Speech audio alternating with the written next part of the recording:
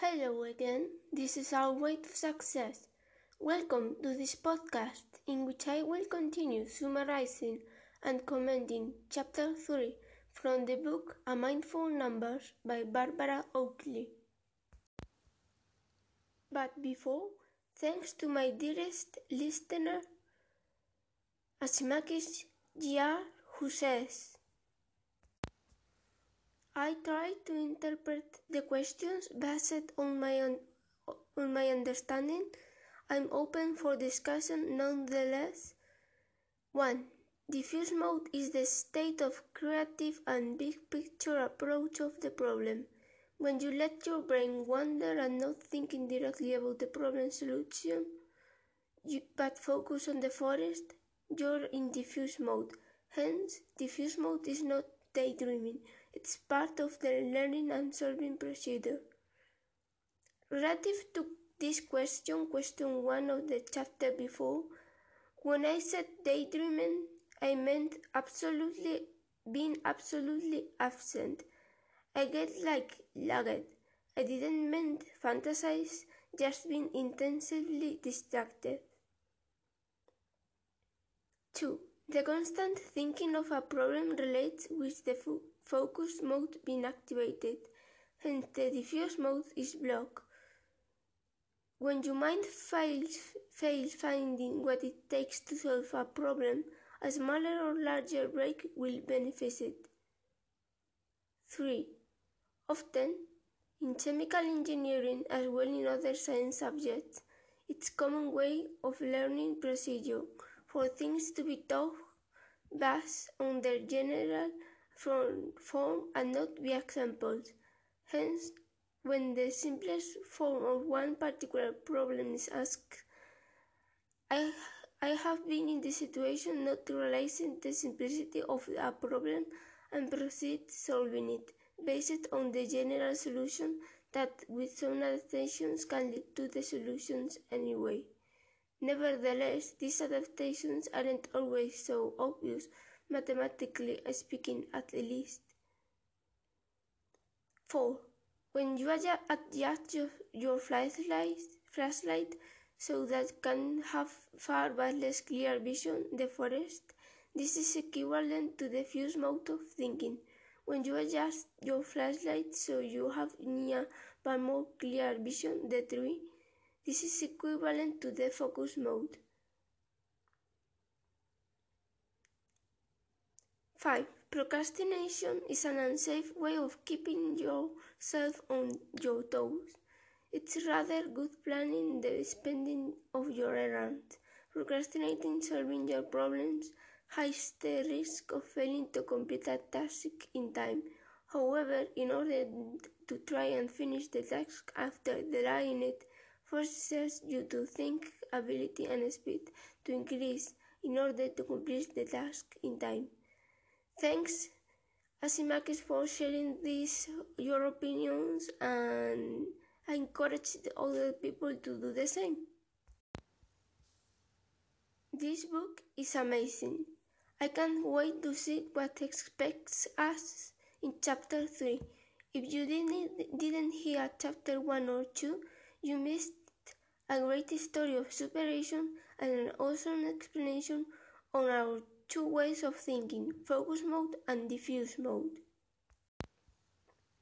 These two ways of thinking are related to the famous Pomodoro technique.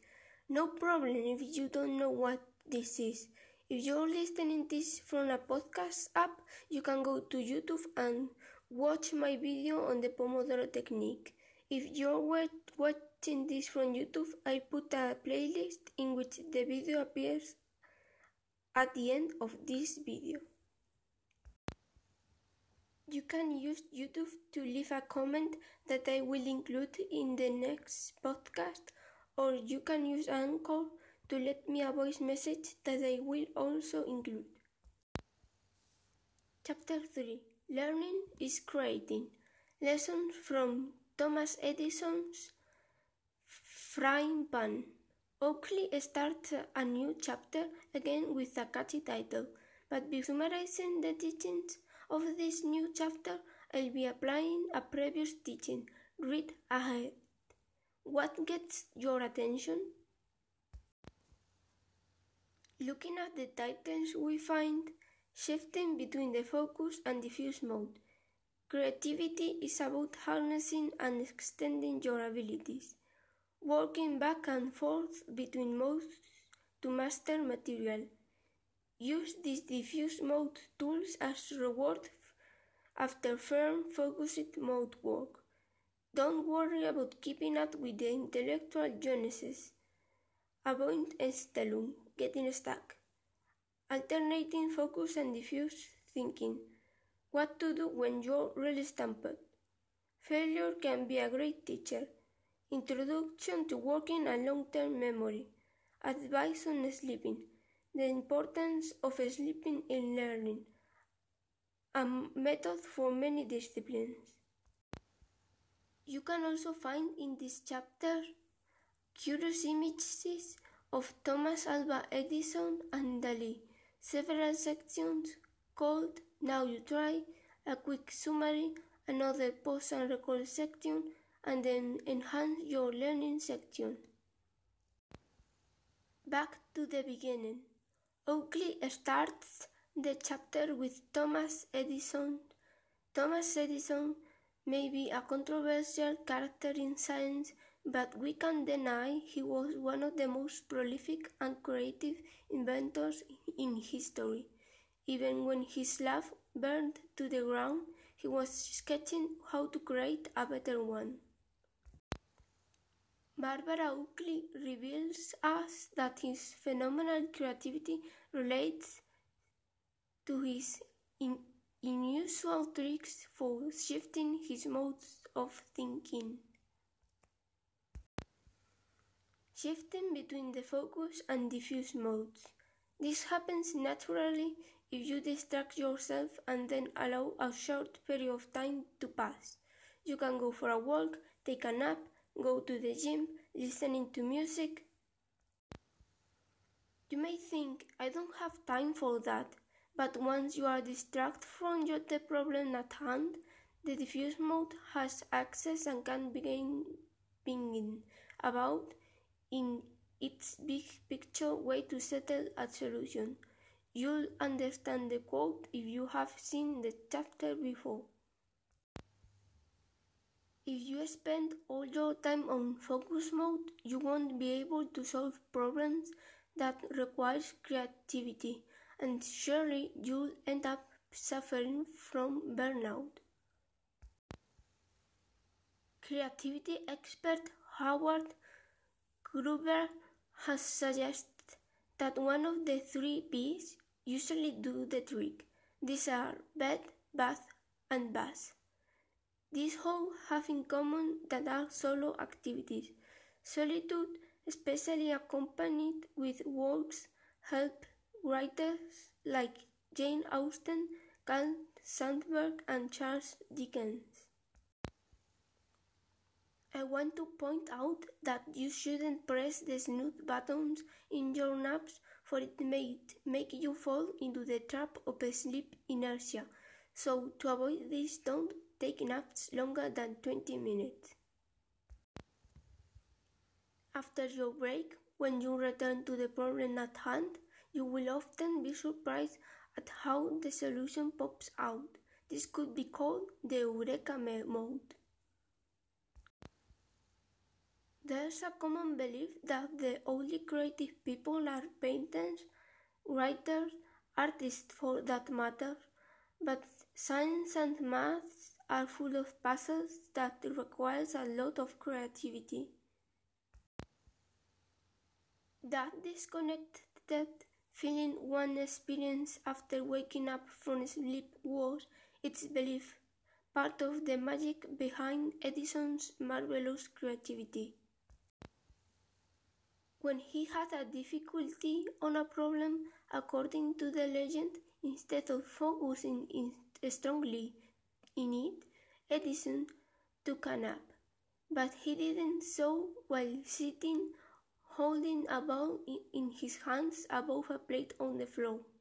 This way, as he relaxed, entered the diffuse mode, since the clutter walking so he could remain the fragments of his diffuse mode thinking to create new approaches. Dalí used the same method and called it sleeping without sleeping. Creativity is about harnessing and extending your abilities. Many people think there's only one way to resolve a mathematical or scientific problem, but there are often several solutions. For example, there are more than 300 different known proofs of the Pythagorean theorem.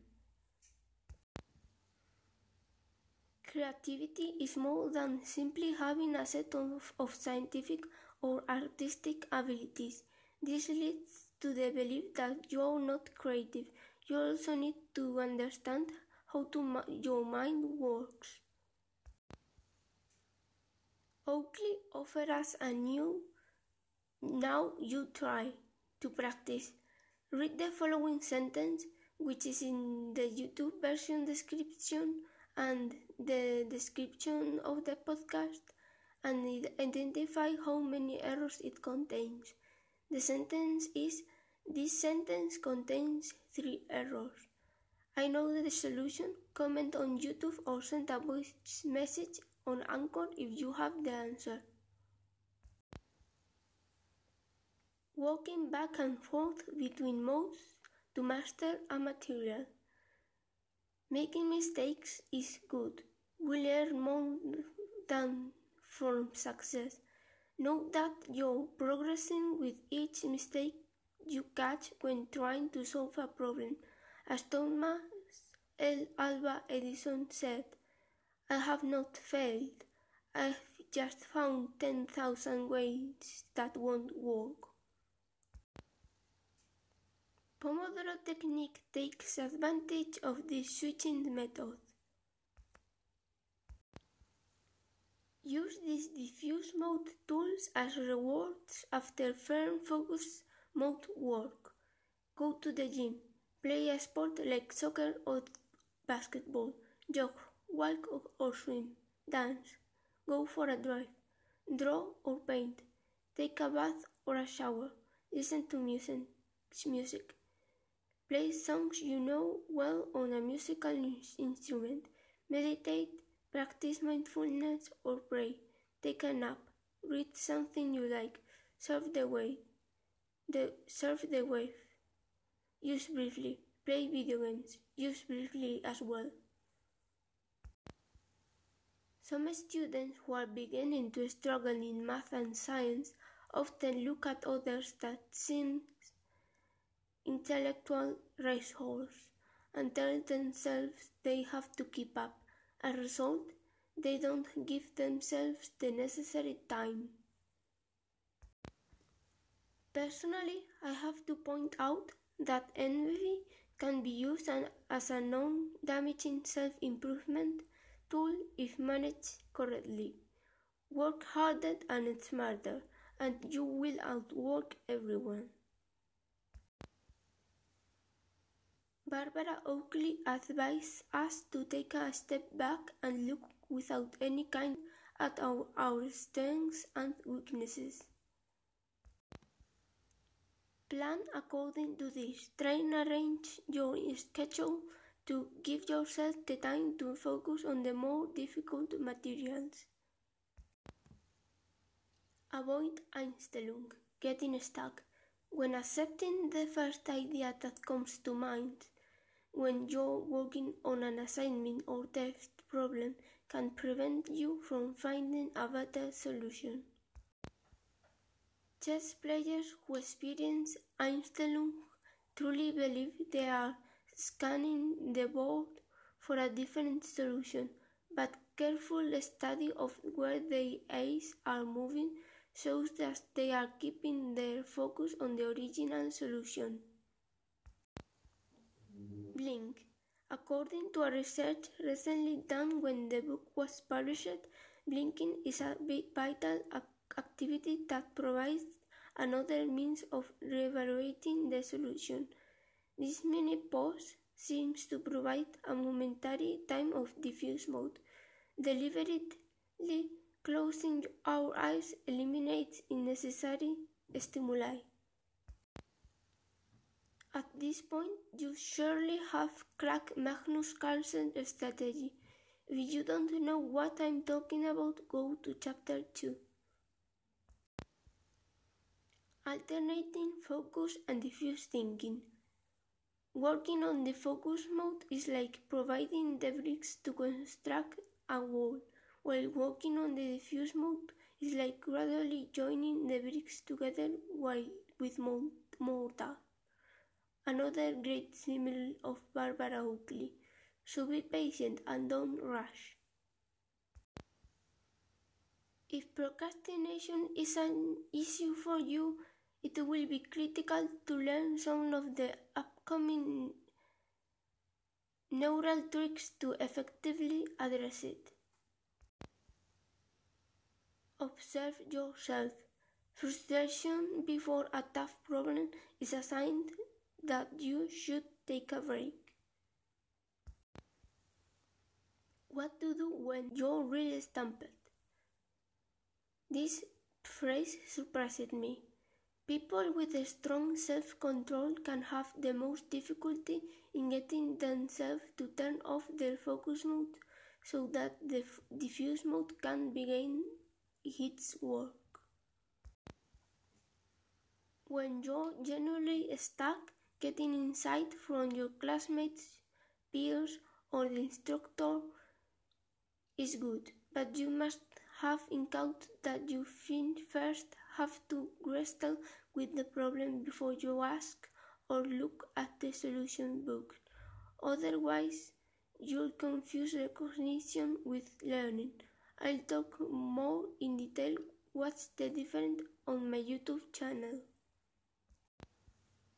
Introduction to working and long-term memory.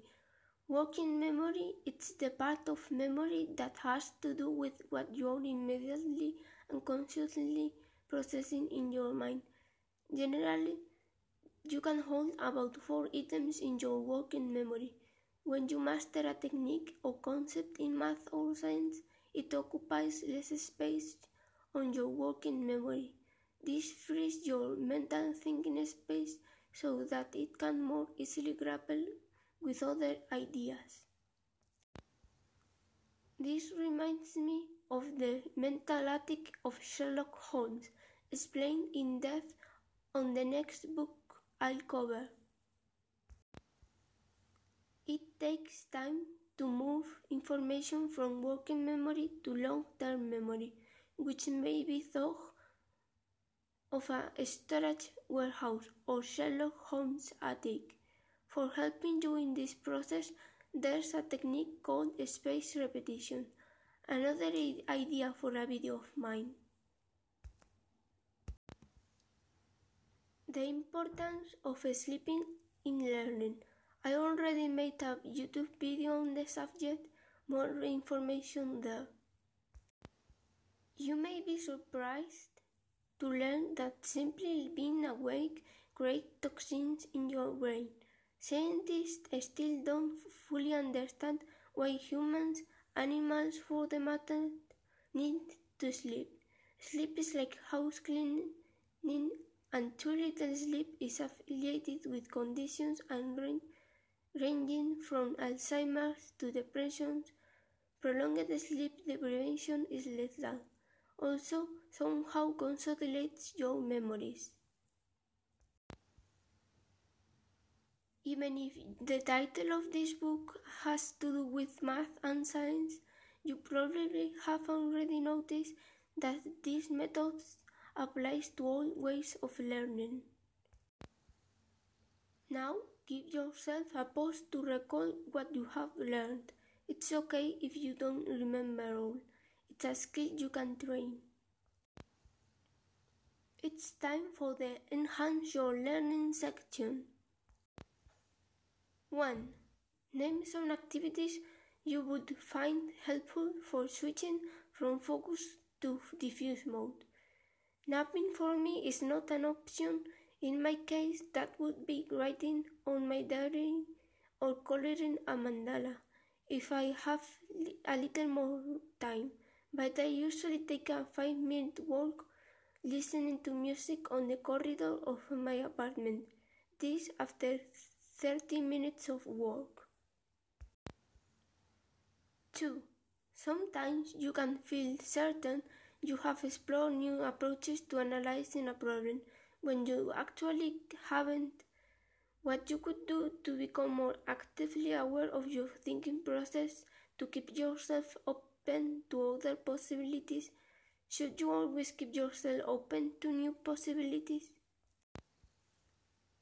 This is a tricky one, but I'm certain that stepping back from the problem helps, giving yourself a rest. Also, I know the technique of the Socratic questions. There are 6 types. Clarifying thinking and understanding. Can you give me an example? Challenging assumptions. Is that always the case? How could you verify or disprove that? Examining evidence and rationally. How do I know? Why? Considering alternative perspectives. Are there any alternatives? What is the other side of the argument? Considering implications and consequences. What if I am wrong? What does our experience tell us will happen? Meta questions. What is the point of the question? What else might I ask? These are very general examples of Socratic questions, but because this generality can be applied to many aspects or fields of our life. Should you always keep yourself open to new possibilities? Being an open-minded person is a very good personality characteristic, but it has its downsides. You may be so open that you believe everything and you don't find really your personality, therefore you don't have your own opinion.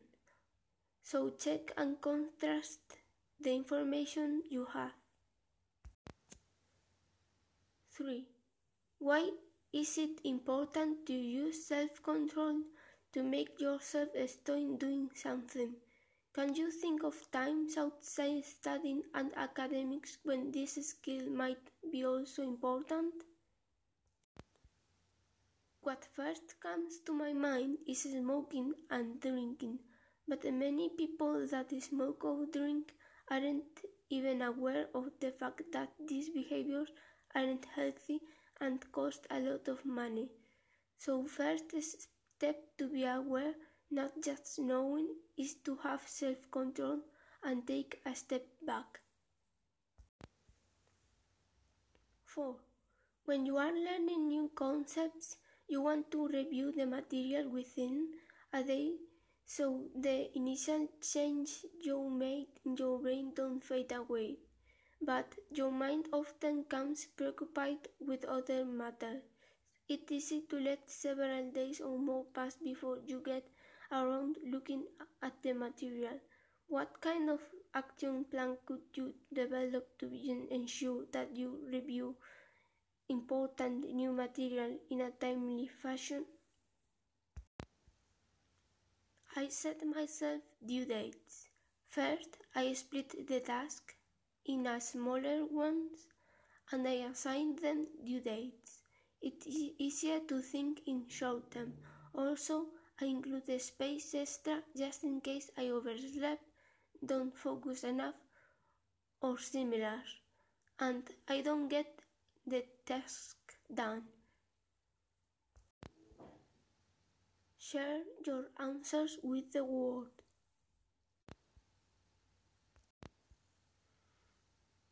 Now, neuropsychologist Robert Bailer's advice on creativity. Creativity is a numbers game. The best predictor of how many creative works we produce in our life is the number of works we produce. Dealing with fear. What would you do if you weren't afraid? If you don't like the way it turned out, do it again. Constructive criticism makes us better. Exposure your work with the others. Disagree if you have to. There's a negative correlation between the level of creativity and agreeableness, so those who are the most disagreeable tend to be the most creative. I know that agreeableness isn't a real word, I'm just quoting.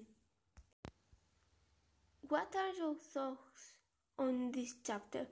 You can comment on YouTube or send me a voice message via Anchor, and it will appear on the next podcast. If this helped you, consider share the video or podcast.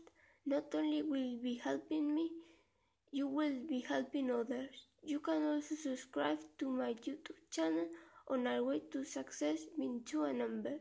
See you in 2 days.